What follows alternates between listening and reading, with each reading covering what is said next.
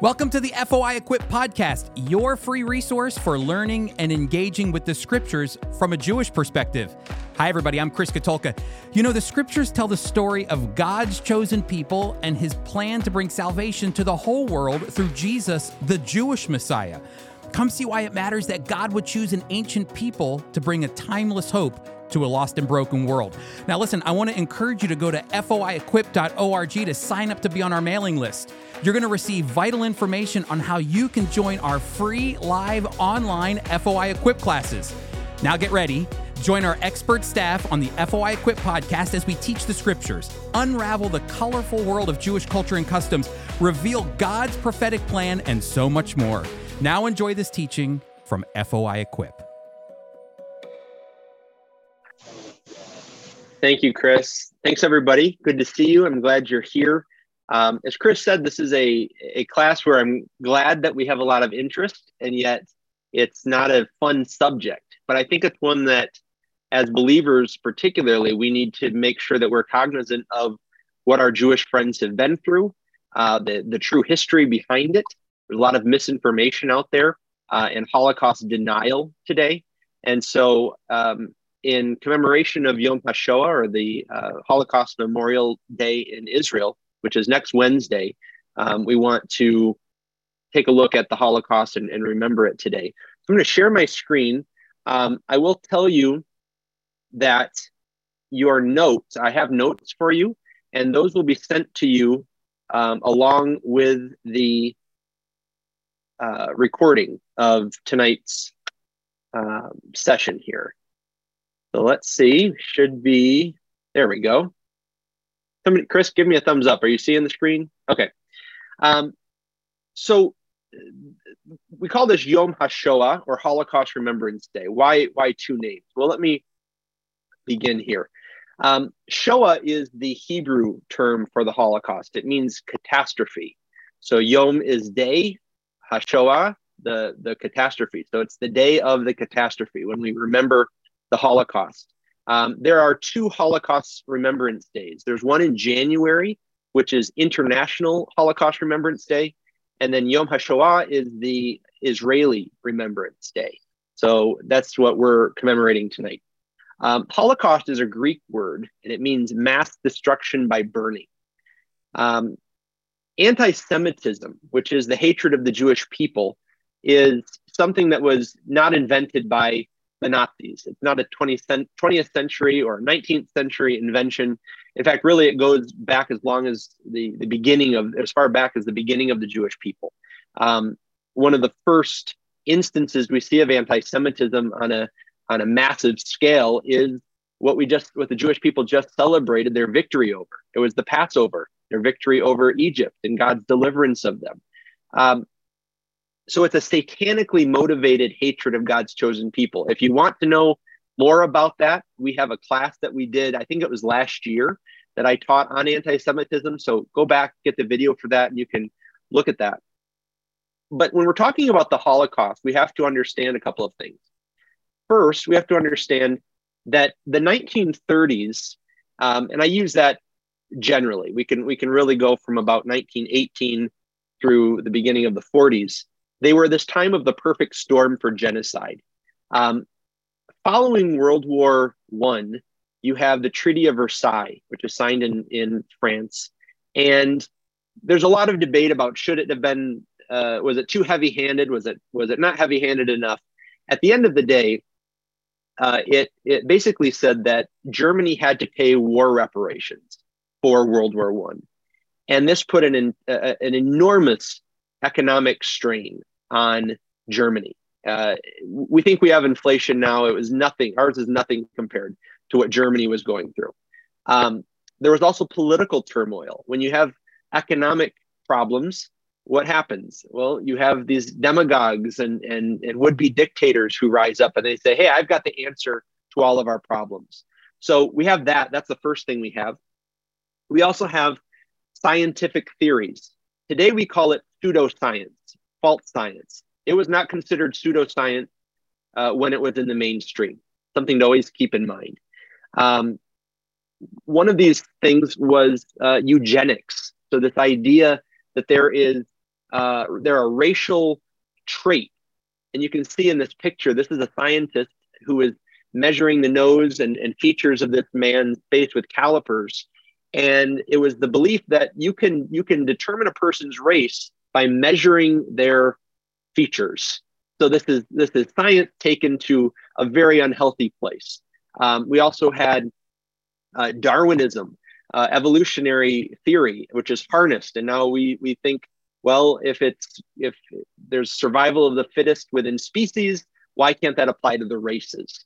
Now, biblically, there's a lot of problems with this. Race is not a biblical idea. This is a construct that's been developed by people. But we have these scientific theories emerging. And then finally, we have technological advances. One of the things as we look at history that we see is that whenever man does something that we might term true progress, we also see how it's harnessed to do evil. And we see that with technology, even now, of course. But at this time, you have a lot of advancements. And I'll just point out a few. One, if you remember in World War I, one of the novel things that was happening on the battlefield was that mustard gas is being used.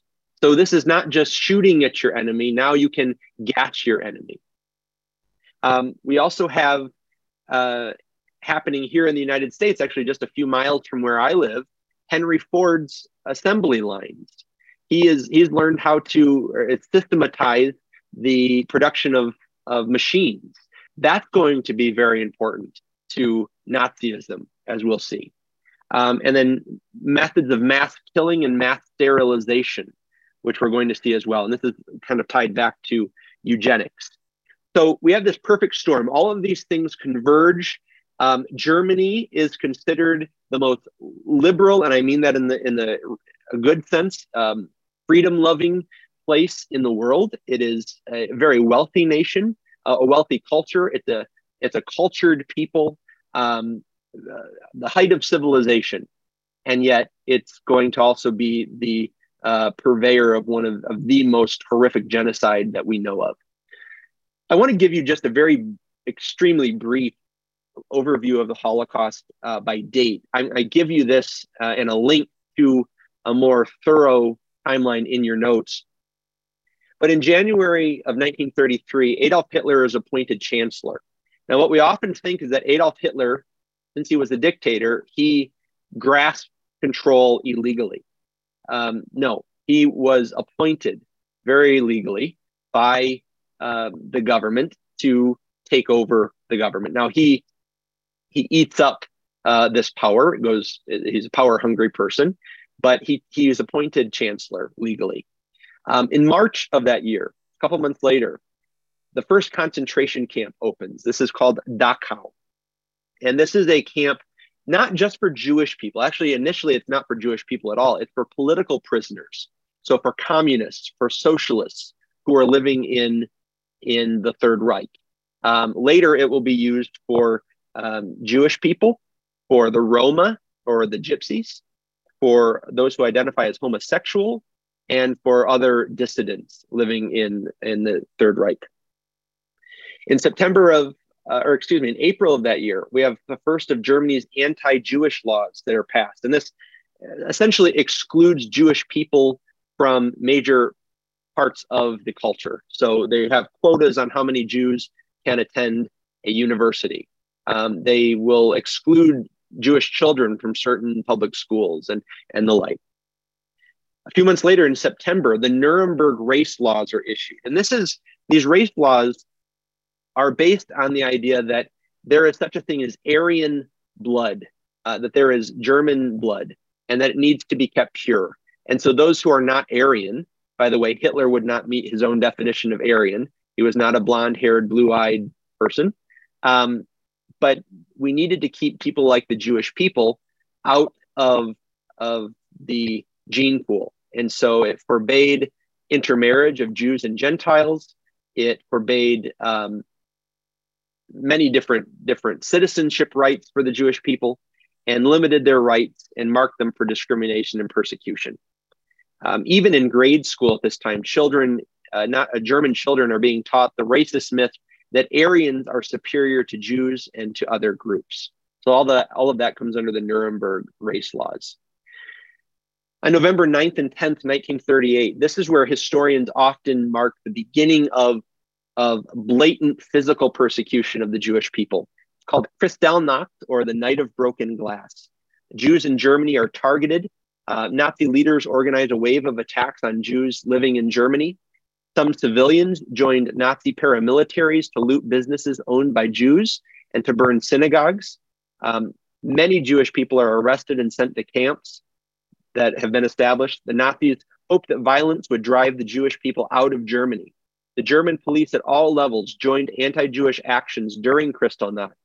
The Jewish people were arrested on official orders, and after many of their synagogues and businesses are lit on fire, the fire departments refuse to put the fires out. So imagine what you would feel like. All of the systems that you have as a citizen of Germany, the taxes you have paid to fund the fire department and the police department and the government in general have been turned on you. And this is the situation the Jewish people are in. Jumping ahead, again, I said this is very brief, but in January of 1942, we have the Wannsee Conference, or the Wannsee Conference. And this is the meeting that is held to coordinate what will be termed the final solution to the Jewish problem. So the Jewish people are a problem to Germany. None of the other nations want them. And Hitler basically says to the nations of the world, you want the Jewish people so much, take them. And most of the world closed their gates, their borders to the Jewish people, including the United States, by the way.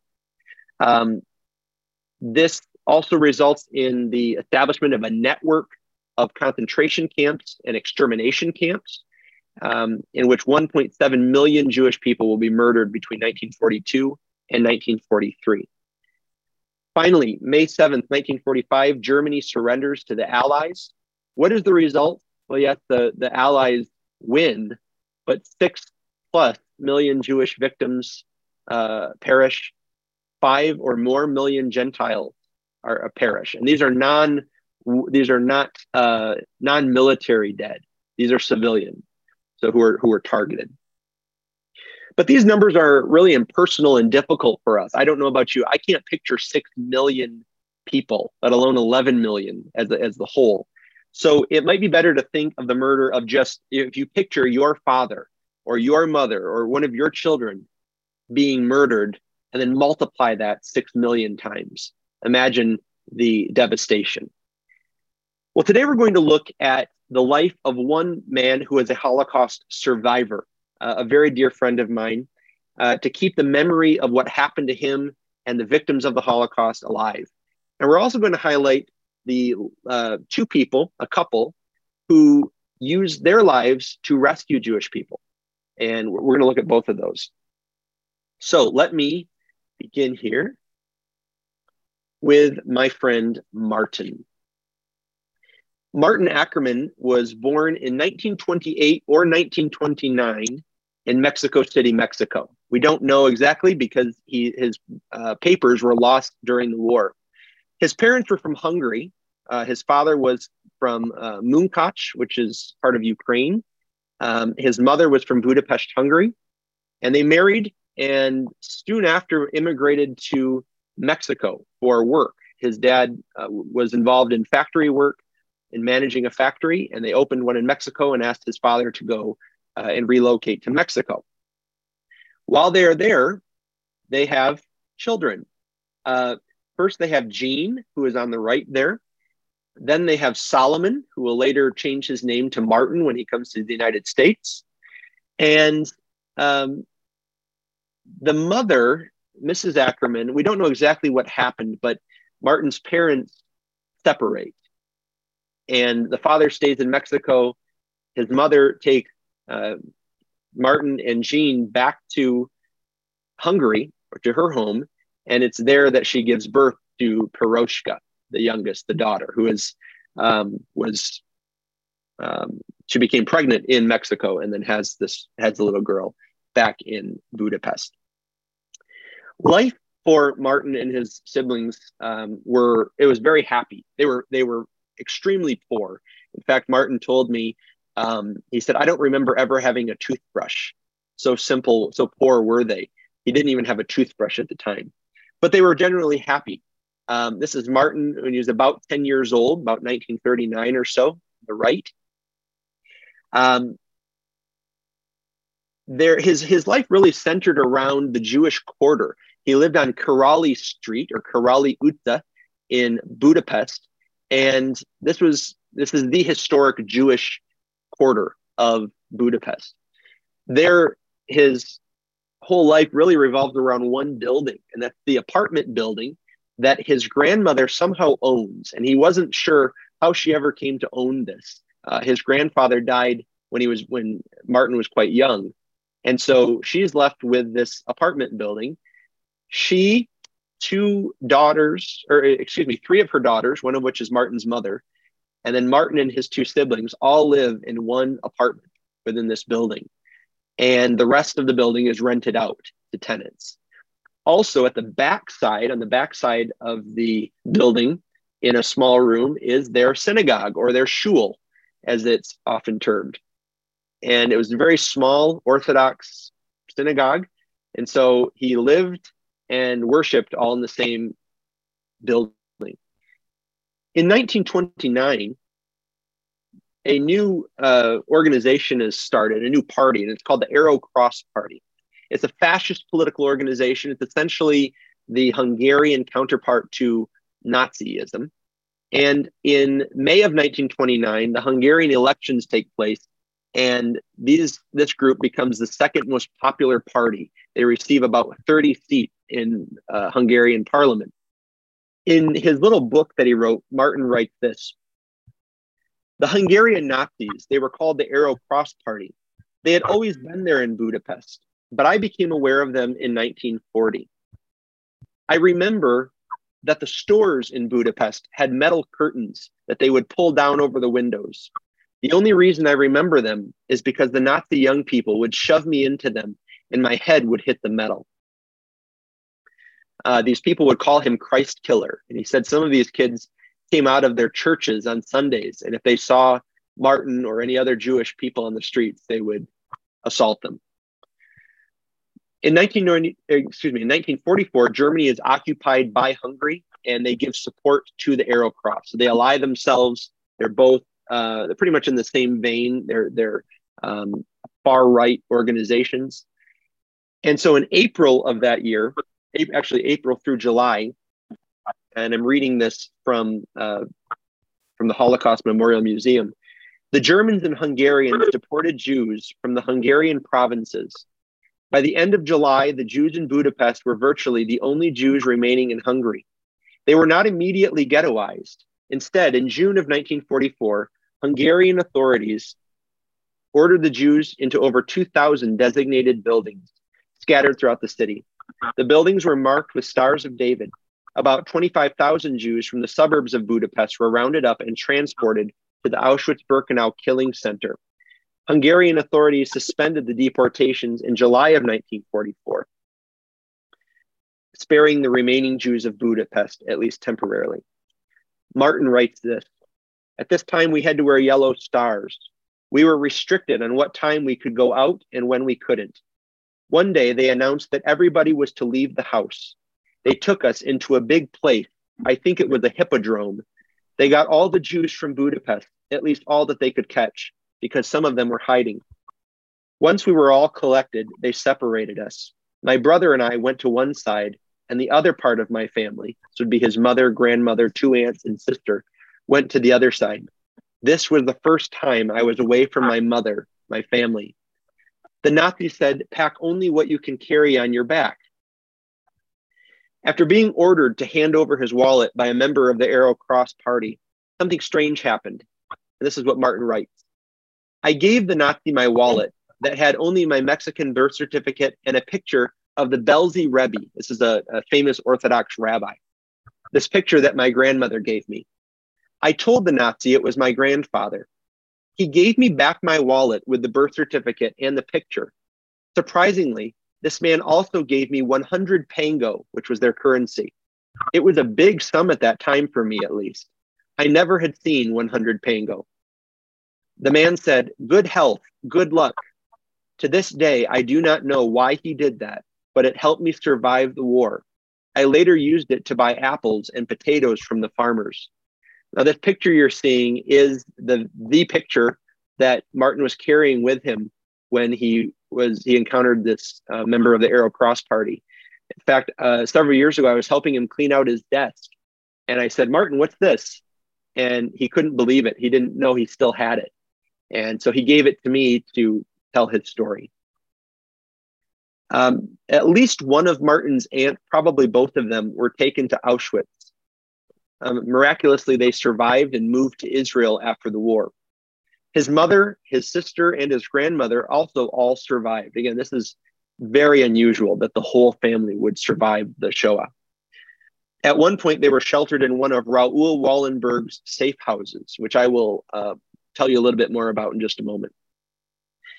In the meantime, Martin and Jean were taken to a brick factory in Buda, which is the west side of the Danube River. So there's Buda and there's Pest. So they're taken to Buda.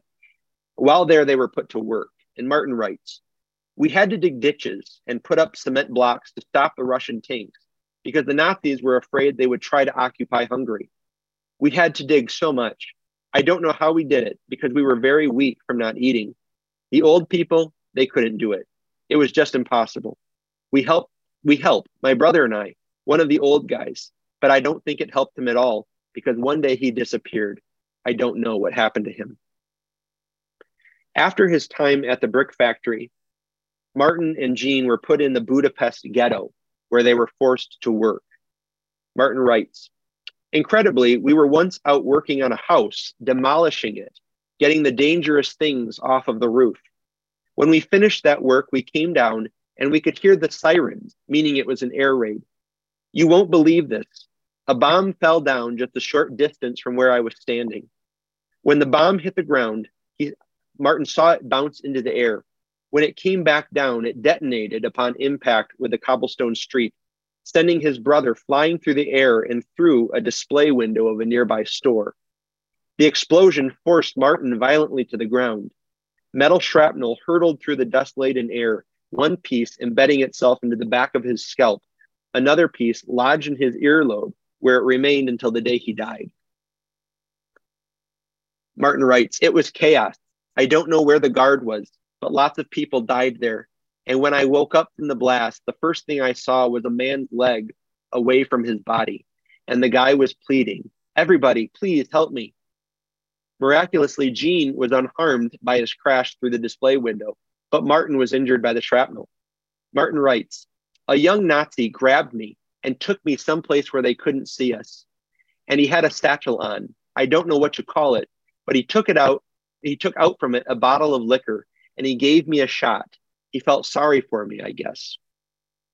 Martin often spoke about this, that he said, in the history books, we see such a stark division between the good guys and the bad guys. And he said, so often there was an overlapping. You couldn't tell who really is looking out for me, and are all of the people on the bad side really there because they hate our people. Well, Martin and his brother were later taken to another site where they were forced to load bombs onto railroad cars. Some civilian Hungarians did offer to help the Jewish people from time to time. And Martin writes, the average Hungarian residents were hardworking people. They felt bad about us doing that job. They fed us once in a while. That was the first time I had lentil soup with sausage. In fact, I think it was the first time I had pork, too. Well, as the Russians moved closer to Budapest, the Nazis began moving the Jewish people toward the western border, towards Austria and towards Germany. This is the picture of a Hungarian people coming out of Budapest. It's called a death march. And they're men, women, and children in this picture. Martin and his brother were part of this march, often called the Death March. According to one historical site, Martin and other deportees were supposed to walk in transports of 2,000 to 4,000 people, covering 12.5 to 15.5 miles per day. Martin writes about this. He says, the end of the war was near, so they got all of the people from the factory, and they tried to take us to a concentration camp. I don't know which one, but we had to walk, and we walked, and we walked. And if you couldn't walk anymore, you were shot. I saw it with my own eyes. They shot an old man. He didn't fall down. He just slumped to his knees and was dead. I don't know how many they killed that time, but the march went on. At the same time, many around the world did try to save as many of the Jewish people from Budapest as they could. And I'm quoting here from a Holocaust blog about Budapest. They say, diplomats of neutral countries, Zionist activists, as well as thousands of family members, friends, and their helpers were trying hard to lift as many people as possible out of the marching lines based on various pretexts. Cars and bicycles hit the road carrying messages, parcels, and real or forged protective documents. For the sake of time, I'm not going to go through quite everything I was going to say about Martin, but I do want to let you know in your notes that you'll receive, I'm sending with you the entire booklet that Martin wrote. So he has all of these accounts that I'm excerpting here. Eventually, they were put into, they're taken back to the Budapest ghetto because they had foreign birth certificates. He and his brother, Gene, did. And through a really interesting story, they make it out of the ghetto, past the Nazis, and they are eventually reunited with their mother and sister, who are living in, at this time, a safe house that Raoul Wallenberg established. Now, I mentioned these before. Raoul Wallenberg was a Swedish diplomat in Hungary, and he set up these houses where they were under the Swedish government's control, and Jewish people were supposed to be able to go there and be free from the Nazis. Now, that didn't always happen. The Nazis sometimes stormed these places and killed the Jewish people. The Russians actually did the same when they came in to liberate Hungary. They attacked the Jewish people in these places as well. But his mother and sister did survive. The story of what happened to Martin is, after the war, is long and winding. But he had the choice of immigrating either to Israel or to Mexico. And you can read in his book how that happened. But he did choose to return to Mexico, where he lived for 10 years before immigrating to the United States, where his brother Gene had immigrated. So I met Martin in 2014 through a volunteer project through the Friends of Israel in Las Vegas. And he became a very, very dear friend and really part of our family. In fact, he and his wife could not have children. And so his wife had died years before, but my children kind of adopted Martin, and they called him Zaidi, which is Yiddish for grandpa. So this was taken on Holocaust Remembrance Day in 2022. And then he passed away just a few weeks later at the age of 93. In 2019, Toro University in Las Vegas granted Martin and other local survivors an honorary doctorate in humane letters. And so this is Martin with his doctorate degree. Well, that's Martin. Now I want to go on to speak about those who rescued Jewish people. I want to introduce you to two people, Wapke, or Wap, and Heltje Kustra. They lived in Utrecht, the Netherlands. They were Bible-believing Christians, and they were motivated by their love for Jesus to rescue his people, the Jewish people. Unbeknownst to their neighbors, their friends, and even their 3 little daughters, they were also part of the Dutch underground, and they worked to undermine the Nazi occupation and to save Jewish people. My family and I had the privilege of knowing one of their daughters, Annika, who moved to Michigan. And she shared her family story with us. And so I want to share it with you. The Kustras lived in Utrecht in a 2-story house, a townhouse, that was known as the rubber house because it seemed to expand to make room for as many Jewish refugees as came to their door. Annika, our friend, was just 3 years old when her parents began harboring Jewish people. She was not aware of her parents' secret activity, but her dad was actually a leader in the Dutch underground, working to free Holland from Nazi rule, and her mother was helping him. From 1942 to 1944, this family protected 8 Jewish people in their home. They kept it secret from the Nazis for those 3 years and also kept it hidden from their daughters. So I'm going to show you a video. It's about 11 minutes that Annika is featured in. It's all about her, and she's the one narrating this. She's going to tell you the story from her perspective. So I'm hoping this will work. Let me change over here. If you would you just everybody give me a thumbs up if you can hear the volume? Okay, so just a moment.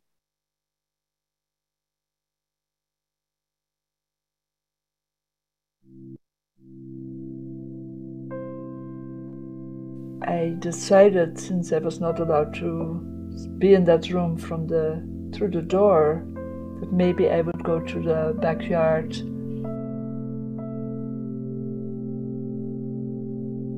I ended up just putting my nose right on their window, and I knocked on the window, and I said, "Hi people, I can see you."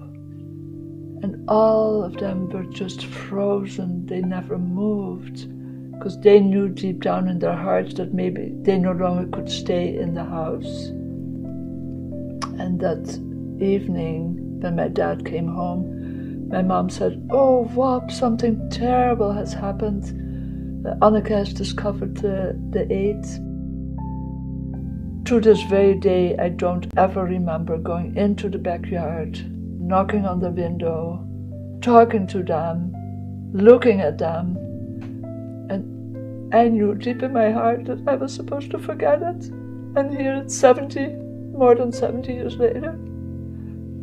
And I still do not remember.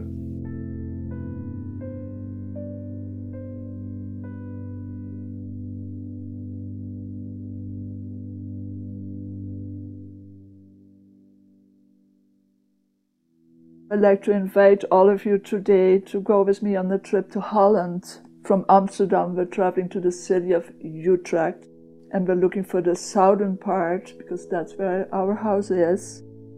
My mother's name is Heltje Bos. My father's name is Wop Kooistra. My older sister, her name is Romy. She was 7. My baby sister was only 2. And I myself was almost 4 years old. Even though the Germans had occupied Holland in 1940, life was not bad. In fact, many people did not mind, since several matters had improved. But when in the year 1941, the Germans started restricting the Jewish people from using certain public facilities, it was then that the Dutch changed their minds about this occupation. In fact, when they found out that Jews were taken on transport to Germany, some of the people tried to help them. But when the Germans found those, they had to wear a sign saying Judenfreund, what meant friend of the Jews, and they received the very same fate as the Jews. When my father, who was working for the underground, found out about all this, he and my mother were confronted with the terrible, terrible problem to either know about this and not do anything, or try to do whatever they could to work against the Germans. In 1942, my parents started to hide Jewish people. One of the first people who actually came to our house was from Amsterdam and in his mid-60s. And it was maybe 6 months later that my father was asked to go to the railroad station, and this time he was looking just for one person.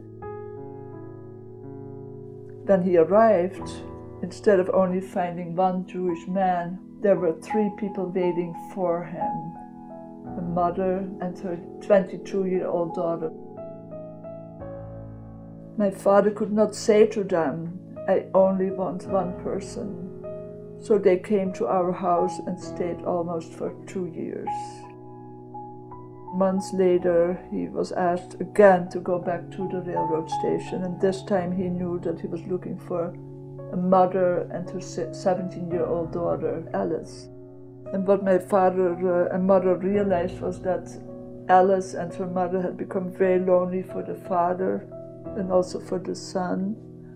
So my father went to their hiding place and brought them also to our house.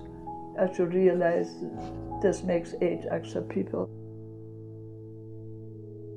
My father came to my mom. He said to my mom, There's no food in the whole house. No matter how dark it was, my mother always still saw some light. And my mom's response was, "Oh, but Bob, we still have water."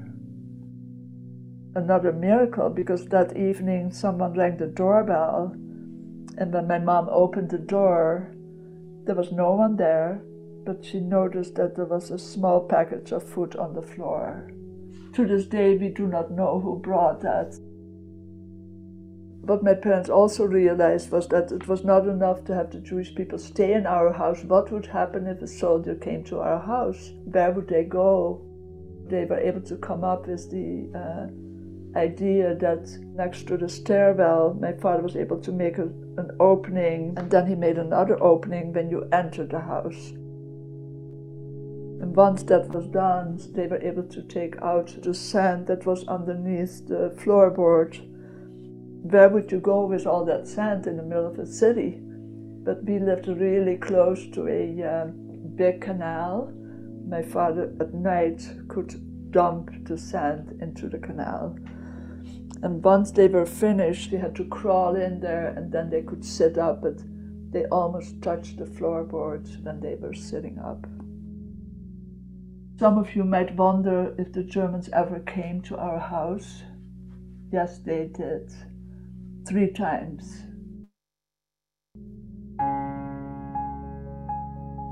And this is truly part of the miracles that God allowed to happen in our home. Because each time my parents had been warned ahead of time. One of our neighbors, 5 houses down from us, actually became a Nazi, but the way it turned out, he was a good Nazi. He would actually say to his next door neighbor, "Your sons need to leave today because tomorrow they're coming to search the homes." So that neighbor told his next door neighbor, and it would travel all through the street. We thank God that each time my parents were warned ahead of time. There came actually 3 soldiers in the house. The first soldier, when he entered, he went in the front door, right into the kitchen, out the back door so no one could escape from the back. The second one, he stayed in the long L-shaped hallway, walking back and forth, back and forth. Every step he made was so frightening for the Jewish people who were in the hiding place, because it was like they could feel it on their head. The third soldier, he was the one who was going to do the searching. He came up to my mother and asked her, "Where is your husband?" But my mother just shrugged her shoulders and acted like she had no idea where my father was. That was the only time that my father was in the hiding place with the 8 as well. One time there was going to be a meeting held, and to announce the meeting, they had been able to create large posters, but to tease the Germans, they made it look like it was the Dutch flag. The Germans decided wherever they saw one of those posters, they would just break the window. The only house where the window was not broken was ours. The soldier actually came, went to the front door, rang the doorbell, and then when my mom opened the door, he asked my mother to come outside and please remove the poster from the window. And had they broken the window, they would have found 8 Jewish people sitting in that room, in that front room.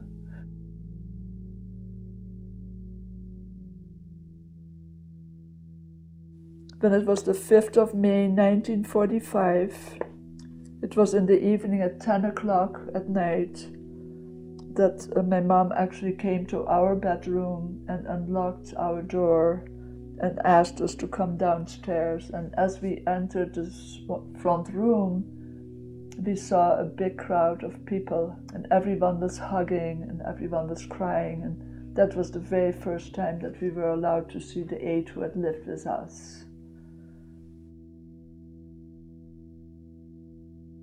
I'd like to finish by sharing with you a poem that was written by the youngest of the group. But when we hear this poem, it is so difficult to imagine that this could have been written by a teenager. Innocent. It is true, I'm innocent. Everyone knows that. No court even would judge me as guilty. And yet already my fate has been decided. But I will try and bear my burden patiently. God knows it. Maybe I will be killed.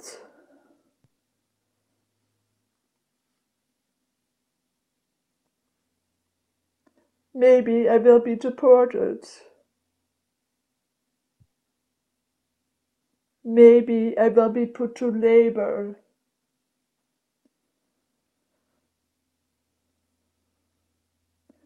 Too soon I will know. Who am I?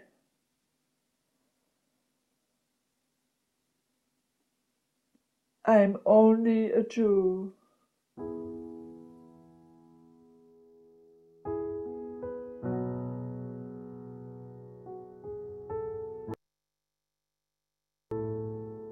Okay. Let me get out of here.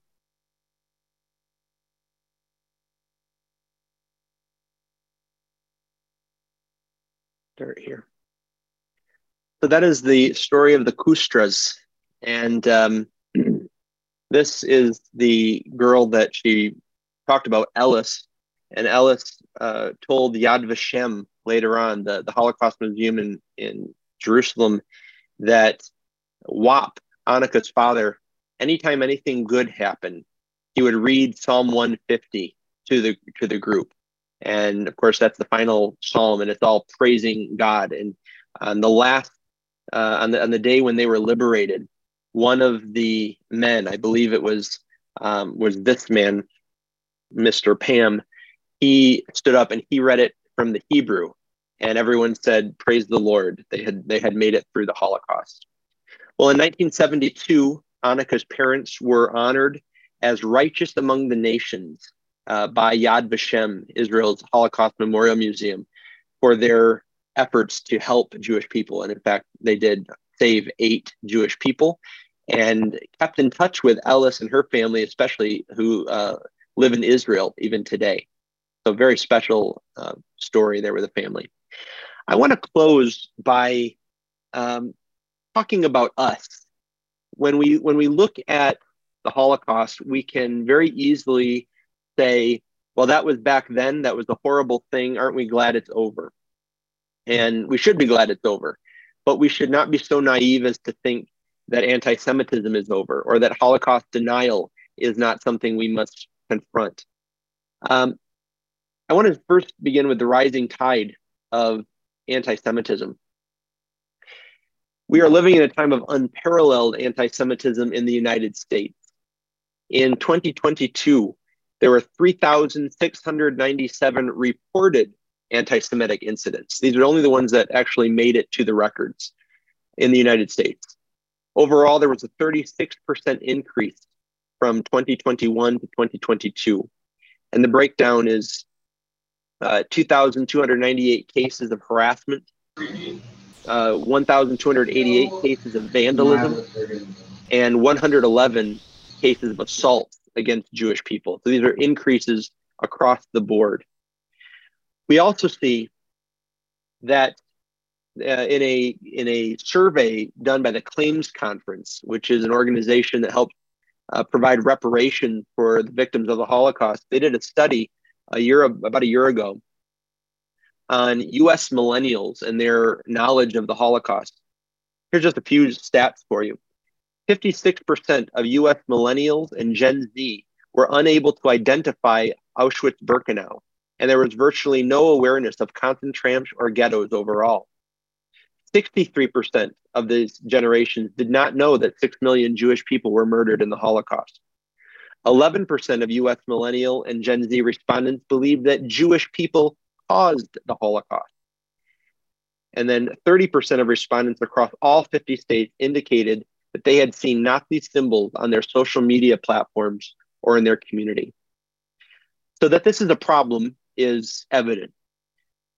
We cannot control the world, but we are part of the church if you're a believer in the Lord Jesus Christ. Yad Vashem has honored 28,217 people as righteous among the nations, the Kustras being two of them. These are people who aided the Jewish people in their time of greatest need. And while we should be grateful for the heroism of these people, we must also reckon with the fact that compared with the whole population of Israel or of Europe at that time, the number of rescuers is a tiny fraction of the whole. The reality is that many Bible-believing Christians, followers of the Jewish Messiah, did not stand up for the Jewish people. We must be careful not to judge too harshly here in the comfort of the 21st century, to say what we would have done or what we would not have done at that time.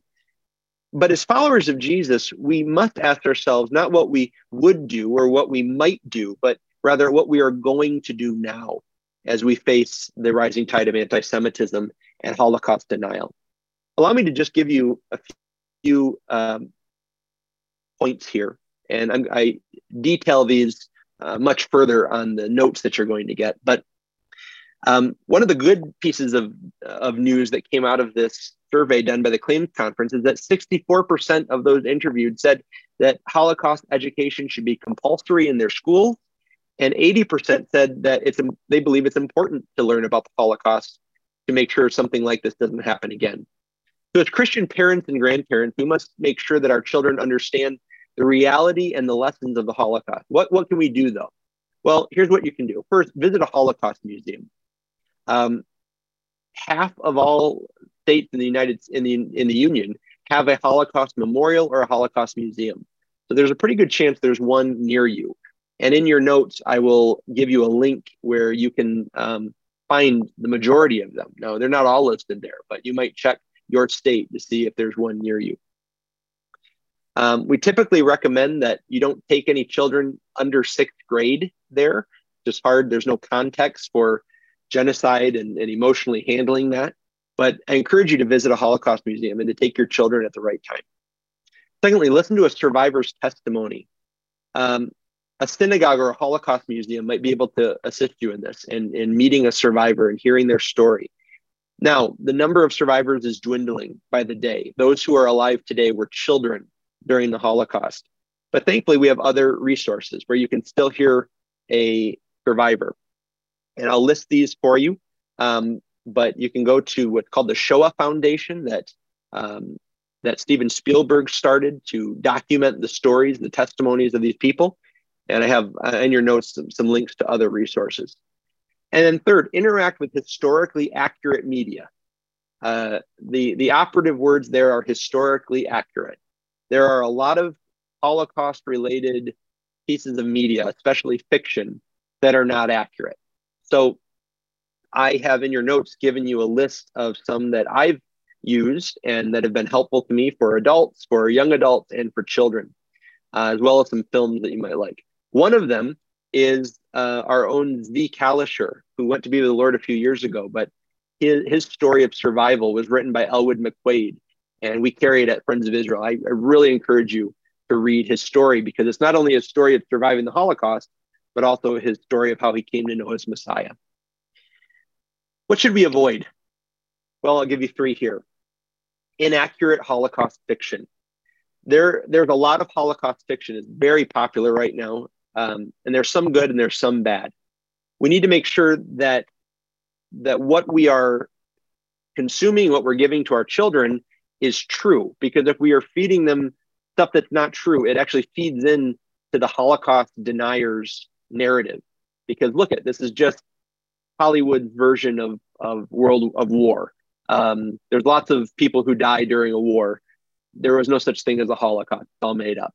So there are films like The Boy in the Striped Pajamas that are not helpful because they could never have happened. It's not based in fact. There is no way, first of all, a child is in a concentration camp. The children were killed in the camps. And then the idea that there would be a Gentile child who'd be able to come up against the fence and feed food and become friends with a Jewish child, it didn't happen. So we need to make sure that we find resources that are true. Secondly, we need to avoid careless Holocaust analogies. We see this especially with politicians, and I've seen it with Republicans, I've seen it with Democrats, where we need to avoid trivializing the Holocaust by comparing it to things that are lesser than genocides, because it really cheapens what actually happened to the 6 million Jewish people and 5 million Gentiles. Historian Edna Friedberg has written a really helpful article about why those analogies are harmful, and I've included those in your notes. And then thirdly, premature Holocaust introductions. And I kind of alluded to this earlier, but we want our children to know about the genocide of the Jewish people, but we must not give them more than they can handle. Most children don't have a context for mass murder, and they lack the emotional development to process graphic stories and photos. So make sure to introduce your children to the Holocaust and your grandchildren at maturity appropriate ways. And then finally, biblical education. Holocaust education is great. The problem is there are even states that have mandatory Holocaust education. They are some of those that also have the highest rates of anti-Semitism. So just being educated is never going to change what's happening. But I'm speaking to you as Christian parents and grandparents. What can you do? Well, first of all, we need to do this in a biblical context. Teach about sin. How do you talk about the Holocaust without understanding the fallen nature of people? And I heard a Bible teacher say this a while ago, that it sounds terrible to our ears. We don't like this, but he said, in regard to our human nature, we have more in common with Adolf Hitler than we do with the Lord Jesus Christ. We have the same human nature Hitler did, and we can only be redeemed by Christ. And so we need to understand that the sin nature is innate and it's universal. Secondly, we need to teach Israelology. This is the study of Israel and God's plan. We need to remember that the Bible is largely about God's dealings with the nation of Israel. He formed Israel. He loves Israel. He's chastening Israel. He's going to restore Israel one day. And that he curses Israel's enemies and he blesses Israel's friends. So we need to make sure that our children understand biblically, how do we grapple with Israel and God's plan for them? Thirdly, teach the biblical explanation of anti-Semitism. So again, we need to teach our children that anti-Semitism, first of all, is the result of our sinful hearts. And secondly, it's a result of Satan's opposition to God and his plan. And then we need to, of course, teach about the power of the gospel. So they must know that the only lasting solution to anti-Semitism, to genocide, to any sin, is the good news of Jesus Christ. Finally, some action. What can we do? Well, first, we need to build bridges of friendship with our Jewish neighbors. That might mean sending holiday cards, inviting them over for dinner, attending some of their community events, whatever it takes to demonstrate you genuinely care about them as people. Build those bridges. Secondly, demonstrate your support for Israel and the Jewish people in practical ways. You can volunteer at a Jewish community center, at Jewish Family Services, at a Holocaust museum. We have a program at the Friends of Israel called Bridges. And what we try to do is get you involved in your own communities doing these types of things. So let us know if you're interested. We can get you set up for that. And then finally, offer your support in times of persecution, in difficult times. Attend a prayer vigil or a demonstration against anti-Semitism. Maybe you should help organize such a demonstration. Send a card or an email to a local synagogue or pro-Israel organization and offer to help, offer your support. And then finally, use your social media platforms or your newspaper writing skills, whatever it might be, to tactfully and lovingly make your support for Israel and the Jewish people known to your community. And we would be happy at the Friends of Israel to give you some insight in how to do that. I want to just close with these two quotes. Charles Feinberg was a Jewish man, he's with the Lord now, who was studying to be a rabbi. and in the process heard the gospel and got saved. And he writes this: some injuries to Israel, God's people, cannot be repaired. How can the slaughter of 6 million Jews in Europe ever be repaired? How can this multiplied injury be righted? Impossible. And to think that everyone who touched them, let alone cremated them, was touching the apple of God's eye. Pretty sobering. And then finally, this is one of my heroes, Caspar ten Boom. This is Corrie ten Boom's father. He was warned by the Nazis that if he continued to harbor Jewish people, he would pay for it with his life. And his answer was, it would be an honor to give my life for God's ancient people.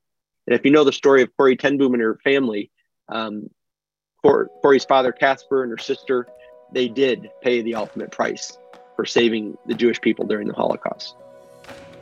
Thank you for listening to our FOI Equip podcast. Again, I want to remind you to go to foiequip.org and sign up to be on our mailing list. We'd love to see you at one of our free live online FOI Equip classes. Also, be sure to listen to our other podcasts like the Jew and Gentile podcast, hosted by yours truly and Steve Herzig. Also, the Gesher podcast, hosted by Ty Perry. You can find out more ways to get involved with the Friends of Israel Gospel Ministry by visiting foiequip.org. FOI Equip is an outreach of the Friends of Israel Gospel Ministry. We are a worldwide evangelical ministry proclaiming biblical truth about Israel and the Messiah while bringing physical and spiritual comfort to the Jewish people. Hey, thank you so much for listening. We'll see you soon.